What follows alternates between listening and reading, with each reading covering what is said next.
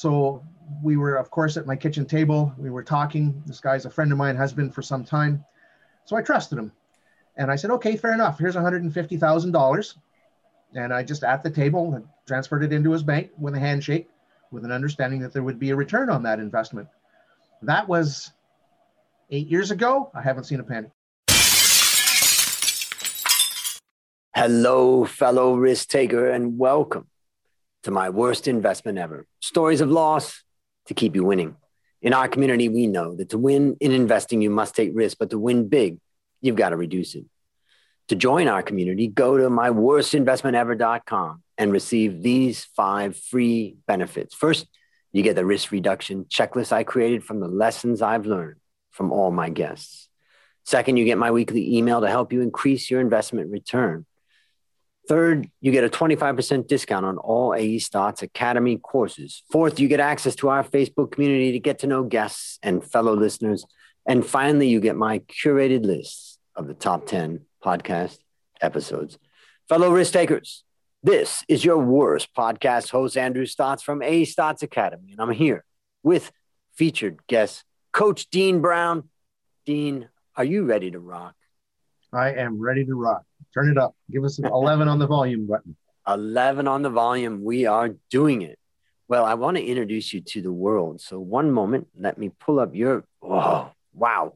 As a father of 5, Dean empowers professional dads to work fewer hours per week while generating more revenue and having more fun while doing it.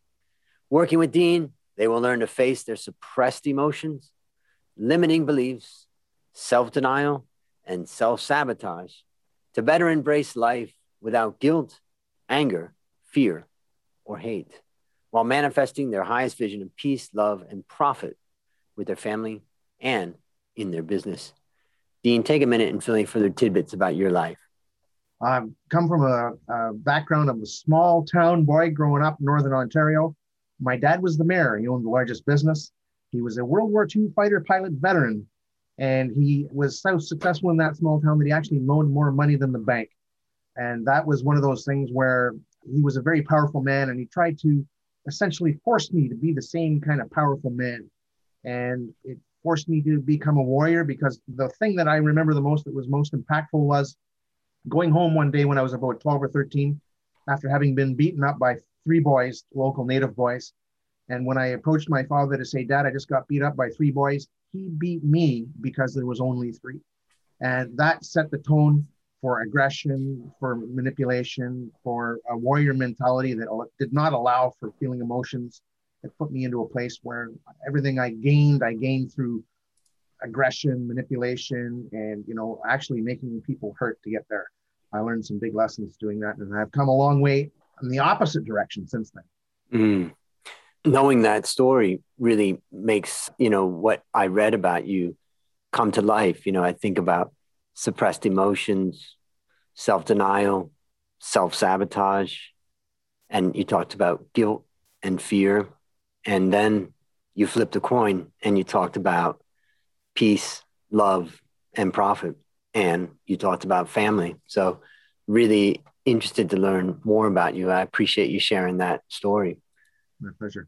Yeah.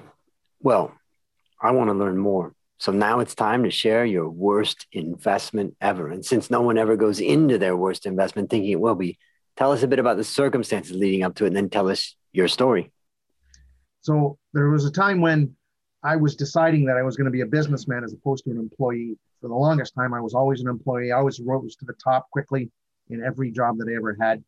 And I lost my most prolific job at over $100,000 a year running printing presses, making Sears catalogs. That might remind you of as to quite, that dates me a little bit. And that happened in 2008. And from there, it was time to start learning how to build a business, learning how to invest, learning the best ways to invest, and under these circumstances to share how not to invest. So I have a friend, and we're still friends, believe it or not. And he had a great vision and had been working on it for far longer than I had as far as building a business goes. So I had a lot of faith and trust in what he was doing. His enthusiasm was deep and engaging, and like being around that, you kind of are invested in it, so to speak. And he wanted me to help him at a particular level to build his business to the next level. He needed a cash flow investment to help him get to a place where he could actually manufacture a particular machine that would, I don't want to say any names, I don't want to give anything away, but he needed to get some plastic molding done, some research turned into actual, development of this particular invention of his, which is one of a kind.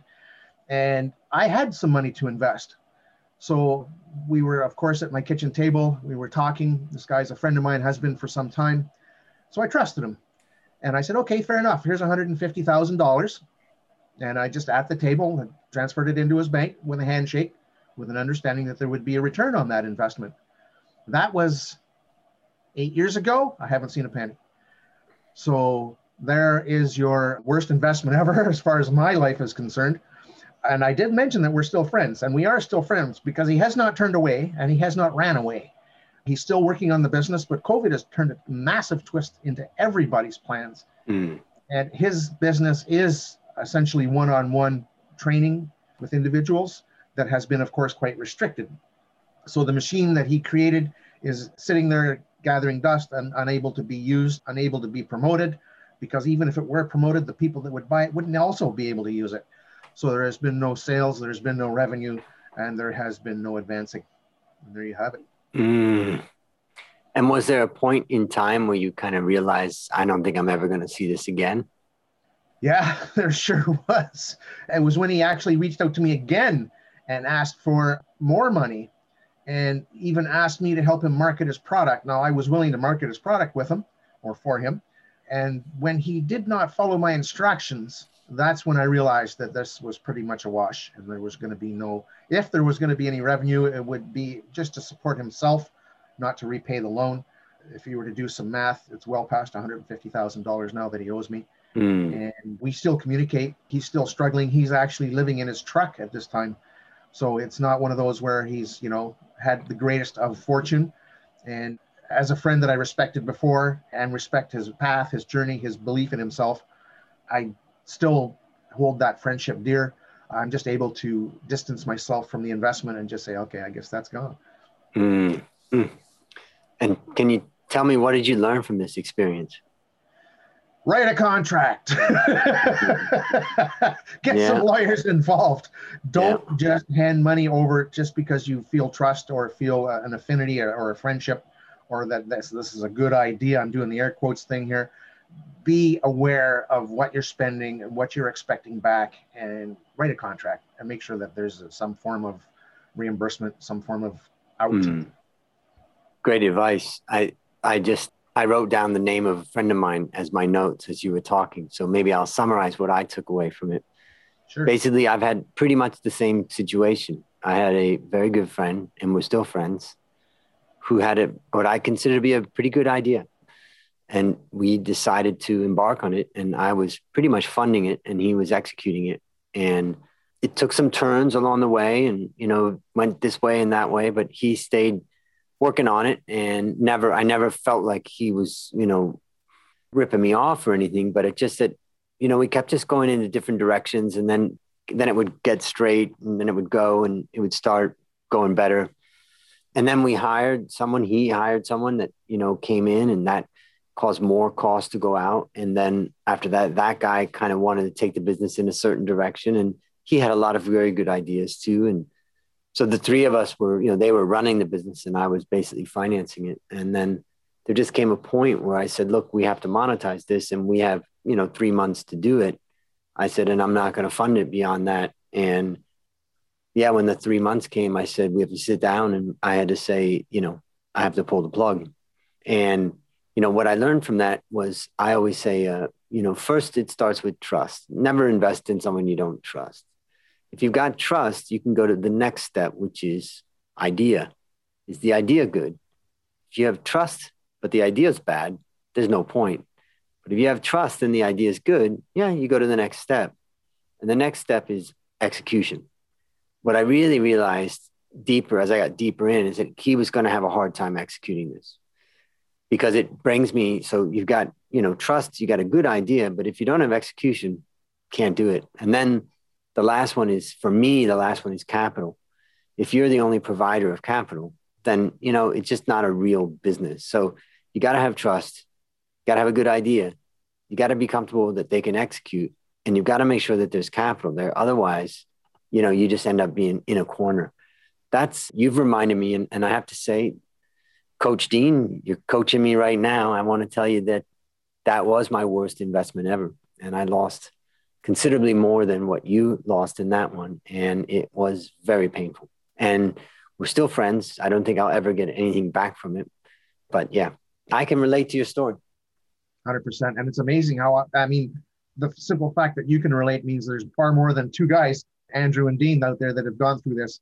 So I'm hoping that your listeners can hear this before they falter and end up soaking a big ton of money into something that isn't worth their investment. So, yep. So then, in order to serve those listeners, I'm going to ask you this question. And I know you've already said, write a contract, and that may be the answer to this, but I want you to think, for that person that's faced with the same situation, based upon what you learned from this story and what you continue to learn, what one action would you recommend our listeners take to avoid suffering the same fate? I'm thinking more market research.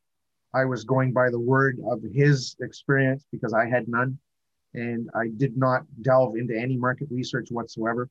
I just took his word for it and my trust with him as a friend.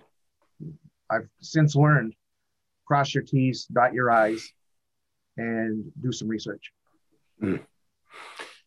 Great advice. Last question. What's your number one goal for the next 12 months? My number one goal for the next 12 months is to help people get to that place where not only do they not make mistakes like I made, but they're able to make positive impact in their business and their family life. Because in 2020 and well into 2021, we've seen a massive impact around the world with respect to revenue, opportunities, and home life challenges. And there's a paradigm shift going on around the world. And it's my goal, my mission, my purpose. We didn't delve into the fact that I'm a 2-time suicide attempt survivor. So there's a lot of power involved in what I do and why I do it. And it's divine inspiration that got me there. I made the mistakes I made for a reason so that I don't make them again, and I can teach other people not to make them before they do rather than after. So I have a great, powerful mission to help dads, businessmen, experts be in that place where they work less, earn more, and have time for family. No, we have another thing in common. At my young age, I went through a couple suicide attempts, and through addiction and all that, luckily I made it through. So, yeah, it's great to talk to you. And listeners, there you have it. Another story of loss to keep you winning. My number one goal for the next 12 months is to help you, my listener, reduce risk and increase return in your life. To achieve this, I've created our community at myworstinvestmentever.com, and I look forward to seeing you there. As we conclude, Dean, I want to thank you again for coming on the show. And on behalf of A Stotz Academy, I hereby award you alumni status for turning your worst investment ever into your best teaching moment. Do you have any parting words for the audience? Yes, indeed I do.